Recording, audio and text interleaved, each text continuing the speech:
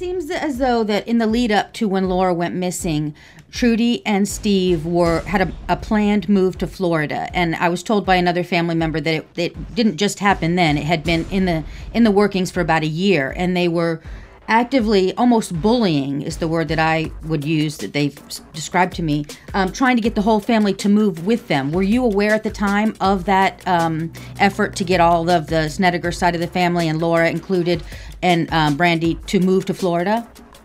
Well, yeah, I knew something like that was happening because I got a phone call from Lora, and her and my son had separated. And in fact, to go back into history, our son was in California at 29 Palms. And Trudy, after Lora was born Brandy was born in California, Trudy went to California and literally made Lora bring Brandy back to Indiana. And so that's how the separation really occurred. It wasn't a mutual thing between Bryce and, that's my son, and to separate. They were literally picked up and moved. So then before Lora went missing, it must have been a week or so, I don't know, sometime in there. I had written it down, but I don't know where it is anymore. And she called and said, I want to move up here to where we are, where Bryce is.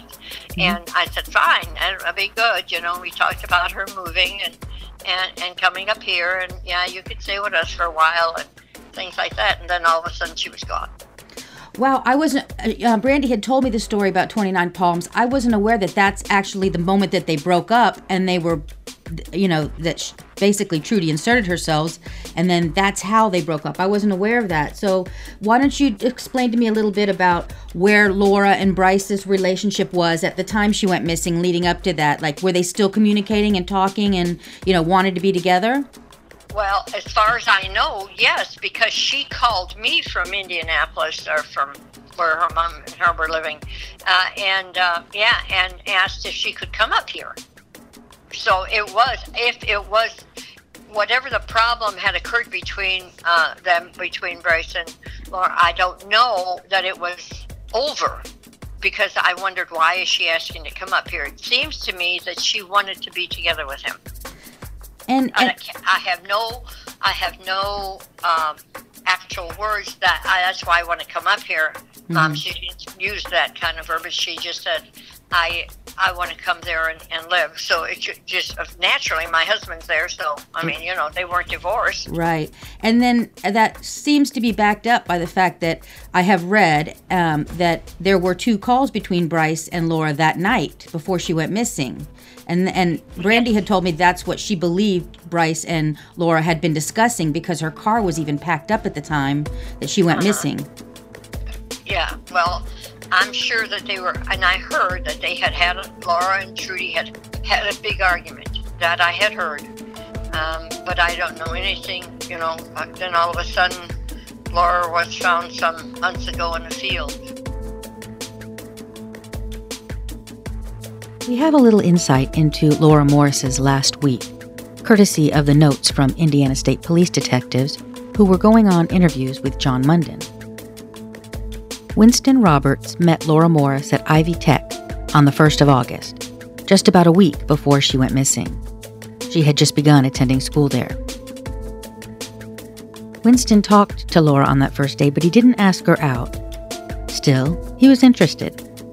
So interested, in fact, that he took note when she said that she would be back up at the school on Wednesday, 3 days later, which would have been the 5th of August.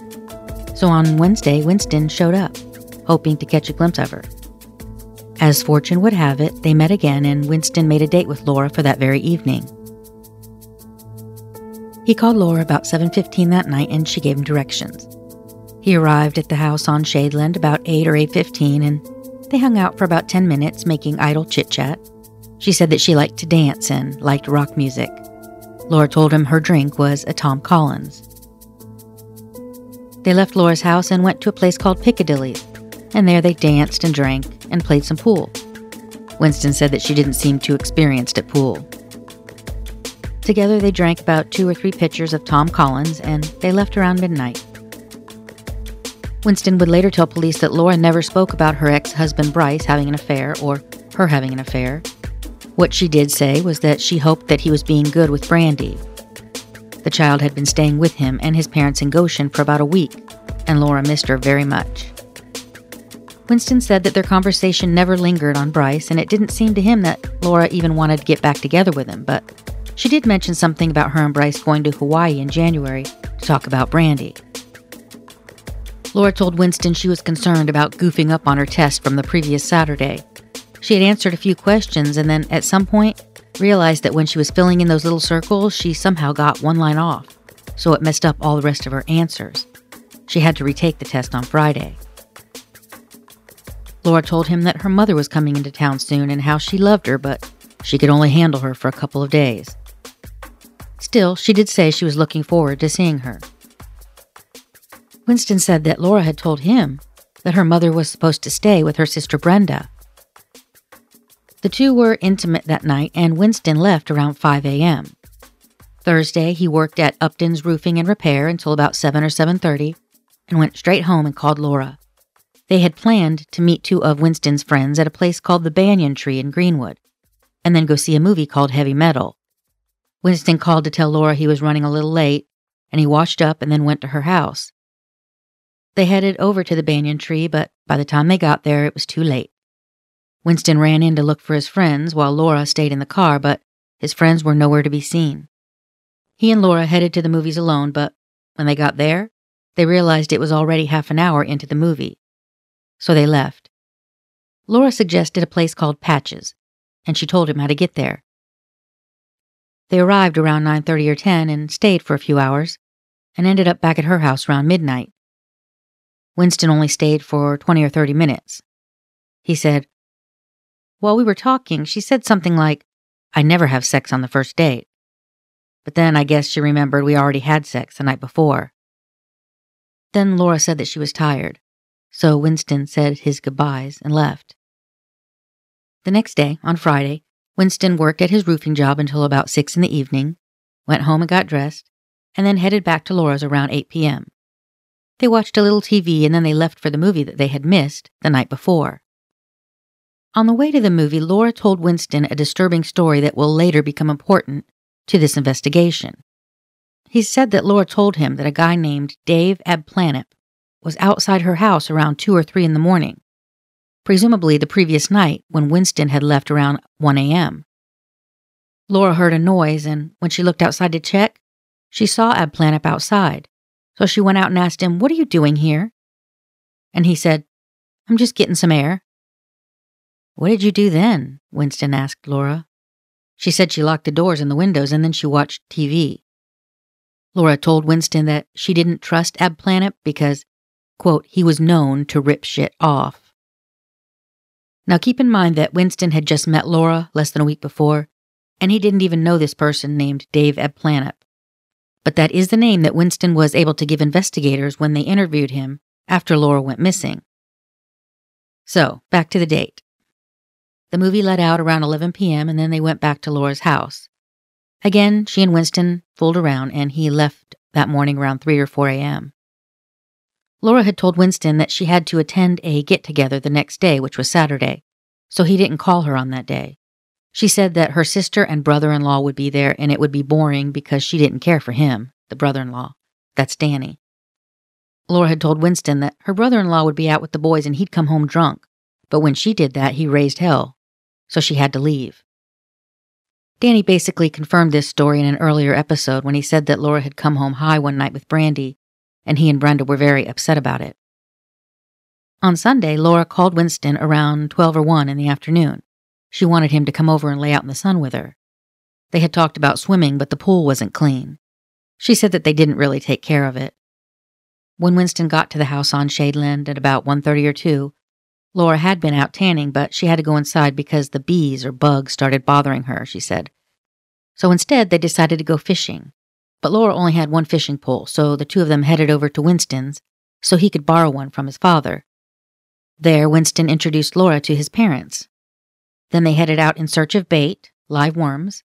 They bought some fishing supplies, bobbers and sinkers, and they ended up at Eagle Creek, about 200 yards from the beach. Lora had brought a bottle and some orange juice, so while fishing, it sounds like they were drinking screwdrivers. Lora had told Winston that at the get-together on Saturday she had met a guy she knew from school, and he asked her out, but she declined. Then she told Winston about how she wanted to run a pinball palace with video games, and she said she even had a guy lined up to furnish the games. She planned to rent a place to run it, maybe in the Greenwood Mall. When he spoke to police later, he said it seemed to him that the plan was in progress, and it would be happening soon. Winston said they didn't catch anything, and they started to leave around 7 or 7:30 when it got dark. But at some point he realized that he had left something on the log where they had been sitting, but when he walked back to get it, he stepped on something in the water, and he cut his right big toe pretty badly. He said that it bled a lot, but they bandaged it up at her place. They watched TV for about a half hour, and then they went and talked in Laura's bedroom. This was the first time that Winston had ever been in her room, and he said it was pretty messy. That night he fell asleep at her house and he overslept. He had to call his boss and make up a story. He said he had a flat tire, and he'd go directly to his first job, which was east of Indianapolis. But when he left, it started to rain, so he was off the hook. The roofing job was postponed to the next day. Before I talk about that last day that they were together, that last day that Lora would be seen, I wonder if this budding relationship between Winston and Lora takes you back to the times in your life when you had just met someone. It does for me. I remember having this tiny studio apartment and meeting my husband, and from the moment we met, he was there, spending the night, leaving in the wee hours of the morning, going to work, going home to take a shower, and then coming right back the next day. And the cycle would begin all over again. All the sex and the wonder and the limitless possibilities that come with meeting someone new and getting to know their sounds and their smells and their quirks. I wish that what had started between Winston and Lora hadn't been so abruptly and jarringly interrupted. Had things gone differently? Had Winston been at that house on Shadeland that night, as he had for every night before except for Saturday, with his car parked outside, announcing to anyone who approached that she wasn't alone? Things may have gone differently. But that's not what happened. That Monday morning, when Winston got home with his roofing job having been rescheduled due to rain, he said he played some guitar and then he went down the street to a friend's house and shot some darts. Lora called him around 2 or 3 in the afternoon. She said she had a couple things to do on the south side, so she thought she'd drop by and see him around 5 o'clock. When she got there, Winston said Lora was a little upset about the fact that her mother was going to stay with her sister instead of her. This detail seems a bit contradictory with what Danny Chalice said about Lora not wanting to return to the house on Shadeland with Trudy. He said that she appeared to want to stay at their house with them, but other witnesses say Lora was telling them something different, and we'll get to that in a minute. Lora visited with Winston at his house for a little bit, and he introduced her to his brother Warren, and then his friend Scott from down the street came over and met her too. This was the guy that they had plans to meet, along with his girlfriend, at the banyan tree the previous Thursday, but never did. They gave Lora a tour of the house, and she stayed till about 5:30, and then she had to leave. At that time, Winston said that she was driving her green truck, which will be important later. That's apparently not the same vehicle that she drove to the airport. Winston kissed her goodbye, and Lora drove away. And that was the last time he saw her. Tuesday morning, Trudy, Lora's mother, called Upton's Roofing and asked for Winston. She left a message with the secretary, which he got when he returned to the office around 2 or 3 that afternoon. When Winston called Mrs. Snedeker back, she said that Lora was gone and that she had been since early that morning. "Have you heard from her?" Trudy asked Winston. He said no, he didn't know where she was. Trudy did not mention at the time whether she had already contacted police or not, but she had gotten Winston's number from Lora's address book, and she had begun calling names in it that afternoon, once it was clear that Lora was gone and nobody could figure out to where. All of her belongings were still in the house. Nothing was taken. The truck that Lora was driving wasn't her truck. Her truck was in the driveway, all right? She was driving Steve's black truck that that he had left up here. All right. Laura's truck would break down a lot, so Lora was driving the other truck. Well, that truck, when we got out to that house, it was full. The whole back of that truck had a camper shell on it, but all Laura's stuff was in that truck. And it wasn't in there when they were at my house in Greenwood earlier that night, or the night before, whatever the case is, when Trudy got into town. Because they came down and we all had dinner together. And you saw the truck that night? Yeah. There was a bag in the house that needed to be loaded in the truck. I carried it out and put it in the back of the truck. And the stuff was not in that truck. But when we got to the house the next day after Laura disappeared, that truck was full. There wasn't room to put anything in the back. So, that's interesting. Yeah. Laura was going to leave. Was she driving that night when you guys went out to dinner? She was driving that truck? Yes. Laura was the one doing the driving? Yes. And you guys all piled in? No, I had my own car. Okay. Brenda rode over with them, met me I was playing racquetball, and then I met them. They didn't meet me at the racquetball court. They met me at the restaurant. Gotcha. York's Steakhouse in Greenwood Park Mall. Now, after dinner... I'm sorry. After dinner, you went from... you had racquetball, you met them there, you guys ate, and then after dinner, you went back to your house, and that's when you loaded that in. Correct. Okay. Was Lora packing up to leave? And if so, where was she headed? Police would obviously speak with Bryce Morris, and we will delve more deeply into what he told John Munden. But one thing he did tell police was that Lora called him that night at his parents' house in Goshen, and it was about 11:15. Bryce had his new girlfriend there, Sandra, so he said he would call her back. And he did a few minutes later, and during that conversation, Bryce said that Lora seemed like she was in a good mood. She mentioned the possibility of them getting back together, but Bryce did not feel the same way. He didn't want to get back together. When he was asked if there was anything unusual about the conversation, he said yes. Lora said that her mother was up from Florida, but she wasn't at the house at the time. He wasn't sure what that meant because he would later learn that Trudy had been there, at least according to her. Munden asked him if maybe he misunderstood, and Bryce said no. Lora told me Trudy was at Brenda's house. Munden thought maybe it was possible that Lora was lying to Bryce, in the hopes that he would come over that night. And she knew he wouldn't if her mother was there. That's possible, but then you have Winston telling police that Lora mentioned being frustrated that Trudy was going to stay with her sister Brenda, when that wasn't even the case, according to Danny. It's all very confusing. Now, something relevant to this investigation occurred on either the previous Sunday or the Sunday morning before Lora went missing, that day that Lora and Winston went fishing in the afternoon. Unfortunately, it was never nailed down for sure on which day that it occurred.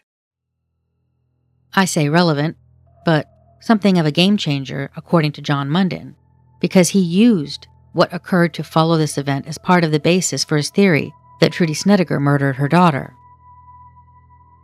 Chuck Smith was a former employee of J&S Oil, the Snedeker's business. Chuck knew Lora Morris. He had once driven a truck for the company. According to John Munden, during the time that he worked at J&S Oil, he had a motorcycle accident and ended up busting up his leg pretty bad. Bad enough that he had to wear a brace after that. Munden said that Steve didn't want him around after that because of the liability issue, and basically forced him out when he strongly suggested to Chuck that it would be in his best interest to leave. So because he worked there, he knew Lora well. She was also a regular customer at the Cocaline gas station in Greenfield, where Chuck later worked when all this went down. He said that on the Sunday before Lora went missing, she drove into the station in her green truck with a sketchy-looking dude.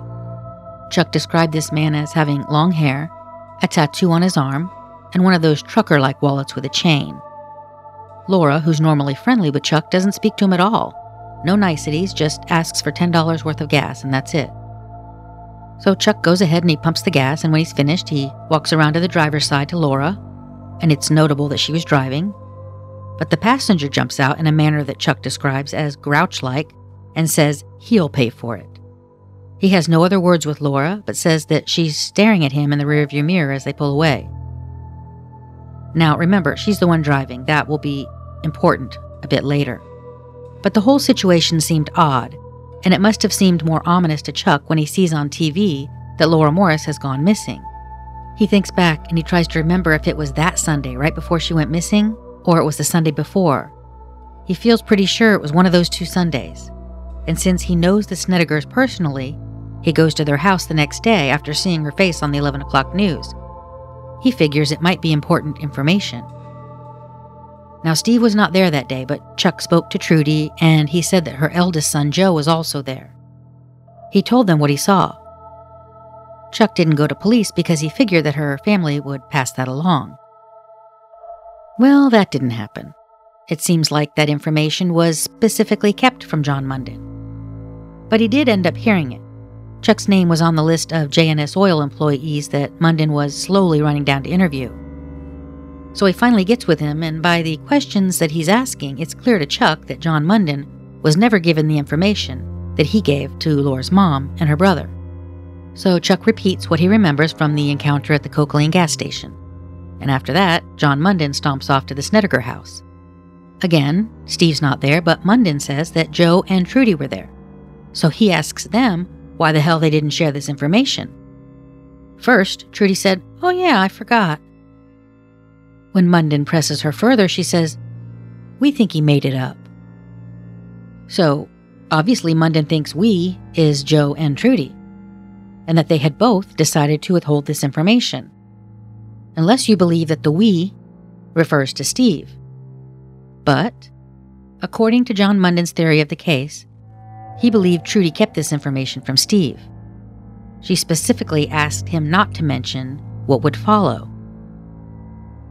And this is important to the story, because it's one of the details that John Munden refers to as evidence suggesting that Trudy killed her daughter.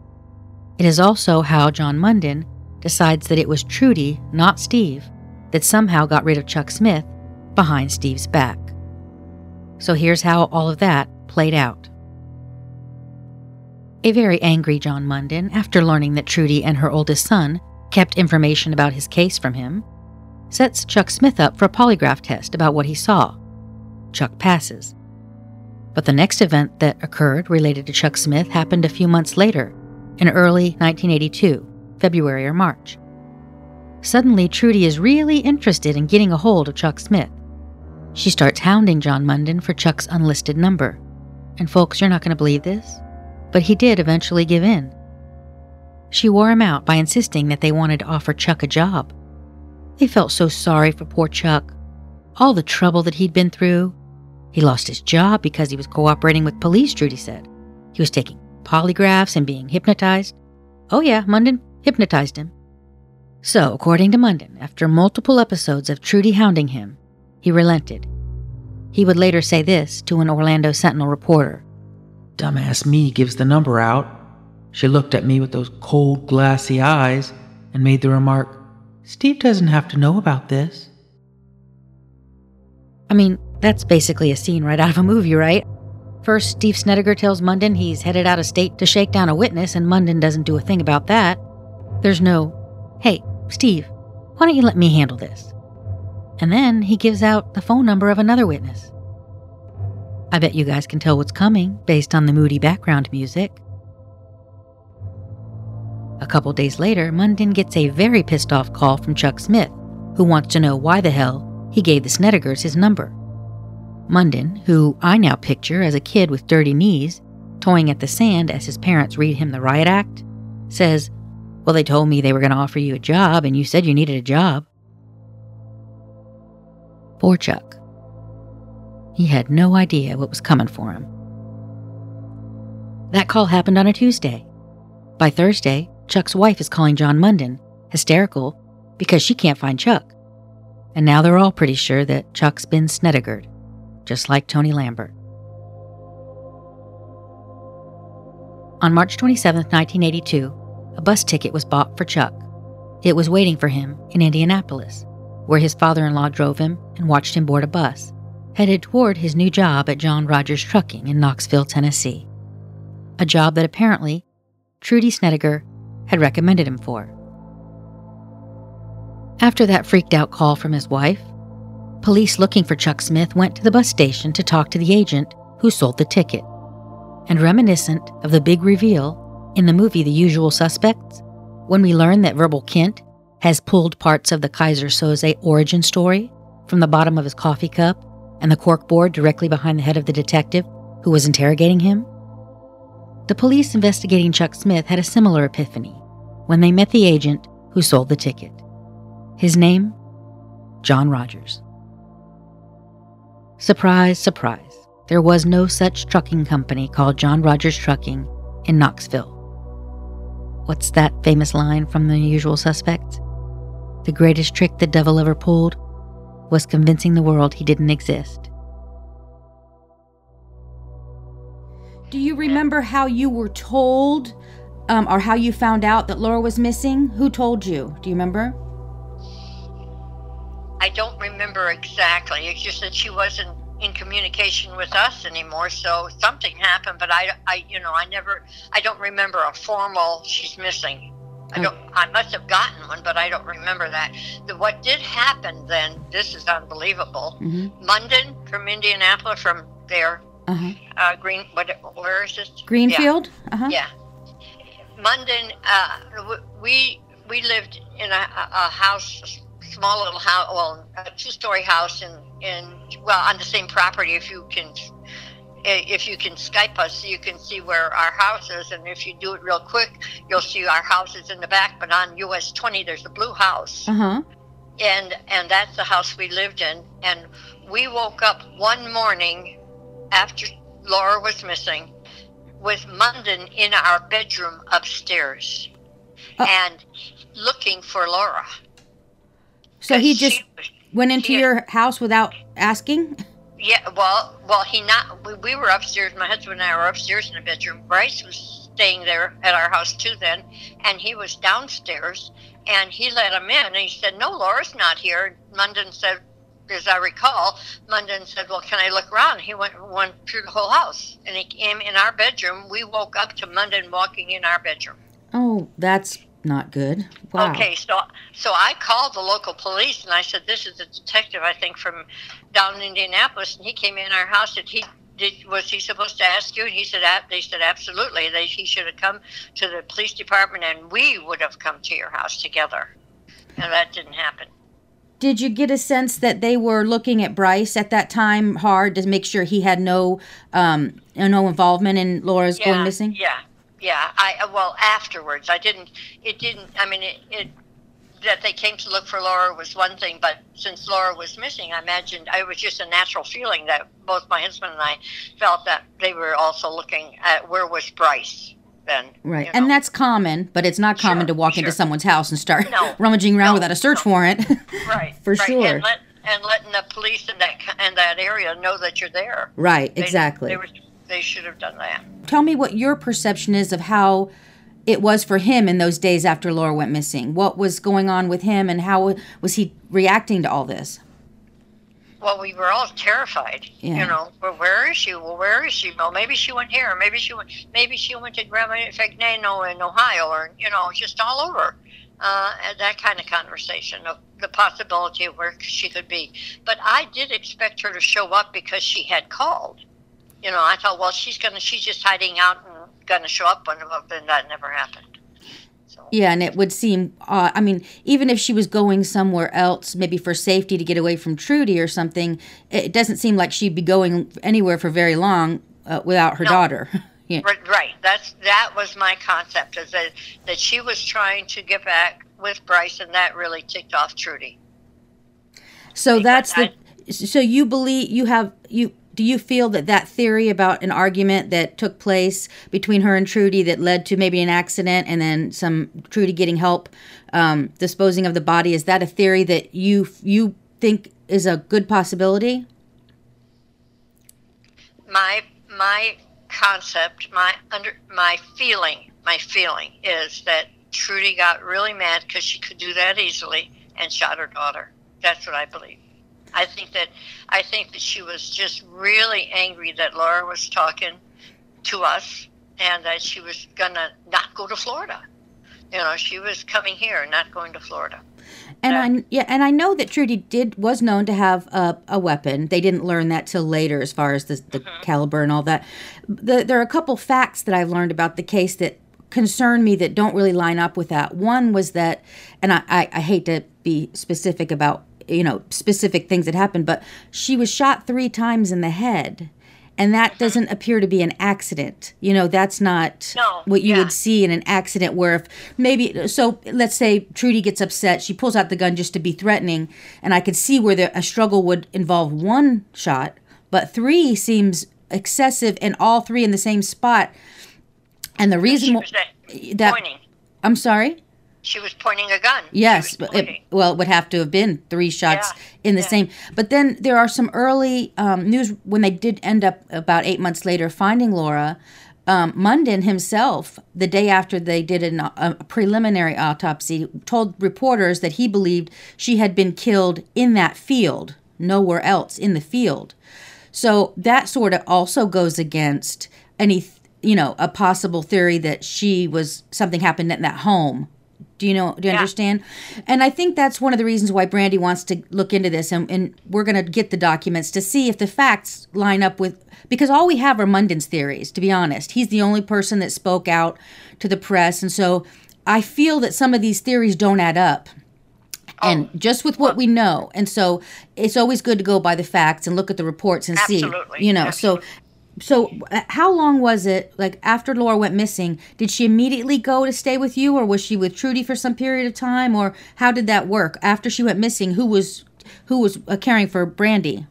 For Brandy? Me. Mm-hmm. My husband and I. We were well, Bryce had her for a little while.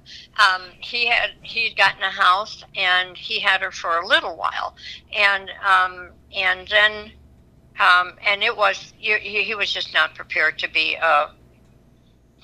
this was more of a family situation. I had a child too, and they knew each other, and Richie and Brandy, they were 2 years apart. So it was more of a family situation here than a bachelor, Right. And so we just, he agreed to let us raise her here, and he'd pay us some money, rent, for every once in a while, and he would try to do the right thing, but he really was not stable after Lora was gone. That was just not. He was very emotional. I imagine that would have really thrown him for a loop. So is there anything else that you can think of that we haven't talked about that you've learned over the years, or like, I'm very interested in Steve Snedeker. What were your impressions of him? Did you spend any time around him at all? He terrified me. We never had guns in the house other than a hunting gun that my husband never used anymore because he didn't like shooting deer anymore. Mm-hmm. But anyway, Steve came in to the house. If you ever Google us on Earth thing, into that blue house, he came in when brought Lora back one day, and he said, "Well, you know that Brandy does not like Rich, our son." I said, "Really? I didn't know that." He said, "No, she hates him. She just hates him." Now she's in what? She's 2 years older than him, so she's in 3rd grade. Richie, you've been in 1st or something like that. That age difference is why I'm telling you. It scared us so bad. My husband went out and bought a handgun. So Steve came to your house, bringing Brandy back home after a visit, and said that he hated. Yeah. But no reason. Did you ask Brandy about it? No, she was young, and she didn't act that way towards him. Towards Rich, she never acted like she hated him. Huh. If she did, I didn't know it. Typical brother and sister argument kind of things that kids do. Right. But no, there was. I mean, Brandy though. When Brandy came back, it took a long time to get to normal because she was always bossy and arrogant and fighting. That was the one thing that we noticed. And even into high school, she was wanting to be a fighter. I mean, she'd go out with a boy and she'd beat up on him. We'd hear later that she'd slap him or something. Well, maybe he deserved it, But anyway, it would. I was getting, so I wondered whether I should even let her go, whether I should get maybe a restraining order or something about, not without supervision or something, because she was really not the same person. It had a big effect on her to go back down there. And she did, she did express to me that they spoiled her rotten, even above all the other kids, and that it did give her an attitude. She's very well aware of that. She said, absolutely. Brandy's very self-aware. I will tell you. She said, I was just, they spoiled me like crazy. Even as a kid, she recognized that they were doing that, which is messes with a kid's head. When you've the one kid that they're throwing attention to, it's not going to have a positive effect, Well, and then when Steve died, Brandy wanted to go to the funeral, and that was down in Ohio. And so we went. We took her down, and it was scary as all get out. The cops were all over the place. I can't even begin to tell you. I wish you could get us. How many cops' cars were there, Richard? There were just cops. Four? Yeah. We could identify 4 unmarked cars. And then they told us that when they got Steve's car, there was $80,000 in cash in the trunk. Oh, my goodness. This is really, this would really make a good. But right, it is. It's a crazy saga. There's a lot. That's I think one of the first things that attracted me to the case, because there's so much. It has taken me 2 or 3 weeks just to wrap my head around the family dynamics before I can even go through the facts. And that's why you and other people have been so helpful, because I needed to understand sort of the players in this. Before Steve and Trudy sound very controlling. What is your perception of their relationship? Like how they interacted, Steve and Trudy themselves? Well, I think that he was having affairs and she knew it. Now, what made me know that? I can't remember. Something, whether it was something somebody else said or Brandy, I don't remember how that came. That might just be a rumor. So I want to be clear on that. But that he was more involved, and I would think that would, if you saw Steve and his attitude, you would think that he would be an abuser. He would. Yeah. Did they fight? Did they openly fight in front of people, Trudy and Steve? Not that I'm aware of, but it was. You could tell that they were. If they maybe when they came into our house, maybe they were growling at each other, kind of. But I don't think they got along well at all, and I don't think he trusted her at all, or she trusted him. It was kind of a mutual thing. It wasn't a healthy relationship. That's how I would put it. I guess they were just. It was. I love you, kind of. Right. My husband. It wasn't. They didn't show that kind of affection towards each other. I think they were more business inclined and money inclined than human inclined, and having ethics and empathy for anybody. No, if you weren't in their realm of what is right, you were wrong, always wrong. And that always scared me about Brandy, that maybe she would learn that, but I don't think that she kind of did, that she was, more astute than that. Yeah. But, it's scary. It's who they were. They talked about, the business that he had, I think, where it was in Florida, where he was picking up oil at gas stations and in tanks and, in storage tanks and buying it from used repair places and saying, I guess they made a lot of money doing that. Right, in the oil recycling. Well, yes, there was an oil recycling business, and you exactly explained it right. They would pick up old used oil and then sift it through some sort of clay sieves or something, and then take the sediment out and resell it. But from everyone I've talked to, that business would not have generated the money that they had, and there are people that are telling me that they believe that those businesses were fronts for drugs. They were drug laundering, money laundering businesses, basically. Yeah. Is that something you heard as well? That's something that I knew that they couldn't make that kind of money, and that they had this money long before this business occurred. They had a lot to hide. I really, And there was something about Texas. They moved from Texas. I can't remember what that was. Yeah, it does appear that at some point they were actually in the 70s running from the FBI, and I was told that the family was living under assumed names. Yes. Yeah, and running, and then they eventually were caught in Texas. But just a quote that I read from Munden, because I have actually also sent for records from the FBI, and they've got some records too. It takes a little bit longer, and right now a lot of things are shut down because of the coronavirus. So, but we may learn a little bit more about that. But apparently they were running from the FBI, and there was also an officer involved shooting in a tractor trailer theft ring or something.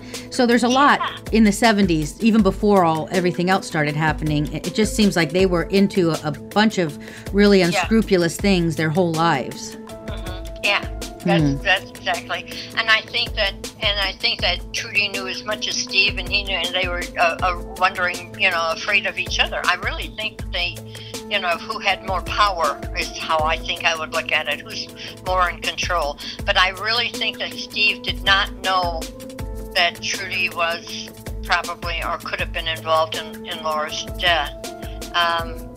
And I really think he did not know that until, however, he found out. So now the body count is up to 3, Lora and 2 of Steve Snedeker's former associates. Steve Snedeker managed to move through life, trailing bodies and missing people behind him like breadcrumbs. Big, honking, boulder-like crumbs that law enforcement in multiple states, including the feds, were never able to follow to a satisfying conclusion. And when that happens, you have to ask yourself why. Sometimes it's because they couldn't put together enough evidence on any one of their suspects. And sometimes it's because they're following the wrong crumbs. Detective Sergeant John Munden's theory of the case would eventually be this. Trudy and her daughter fought over Laura's planned reconciliation with her husband, Bryce, and Trudy accidentally killed her during an argument. A truck that Lora had driven the night before, her father's dark pickup truck, was found packed with Laura's belongings in the driveway. Lora was found with 3 .25 caliber slugs in her head. Trudy was known to carry a .25 caliber gun. Trudy also apparently lied about her reasons for wanting to get a hold of Chuck Smith. Which I don't doubt, by the way. The Snedekers lied about everything, and one thing's for sure. If you make it your business to lie about things on a regular basis, you can pretty much expect that is going to come back and bite you in the ass at some point. But the question that we're going to want to look at is this. Did Trudy Snedeker get bit a lot harder than she deserved? Did John Munden get it wrong? Or did she, in fact, kill her daughter? John Munden believed that Trudy's father helped her dispose of the body. He said that he traced a mysterious overnight trip by her father to the Howard Hughes Motel, not far from the Snedeker home, after a call from Trudy on the day that Lora vanished. But as far as I can see, John Munden did not get the records for the Shadeland Drive home, so he was never able to connect how Trudy had contacted her father in the pre-cell phone era. Why didn't Munden get those records? Well, as you'll hear in his Indiana State Police debrief, instead of immediately filing for a warrant to get them, he asked Trudy to provide them. And Trudy promised to furnish them. But a few weeks later, when he followed up, again Trudy said, "Oh, I forgot." So after that, he secured a warrant for the records, but by that time, they were gone.